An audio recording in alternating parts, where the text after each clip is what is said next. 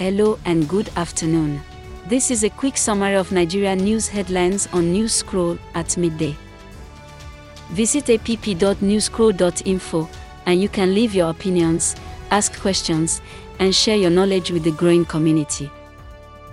I am Lola, and today is September 27, 2022. Here are the top Nigeria news headlines, filtered from multiple sources. Cuba votes to legalize same-sex marriage and surrogacy. Report by Legit NG. Number 2. TCN has almost completed the restoration of the national grid after its collapse. Report by The Nation.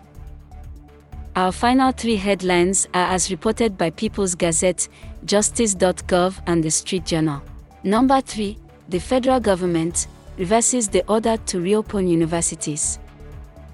4. Nigerian state official sentenced to 5 years in prison for stealing U.S. disaster aid and taxpayer refunds. 5. Nigeria's external reserves dipped to $38.49 billion amid decline in crude oil production. This rounds up the headlines at midday today from Newscroll. Visit app.newscroll.info to share your opinions.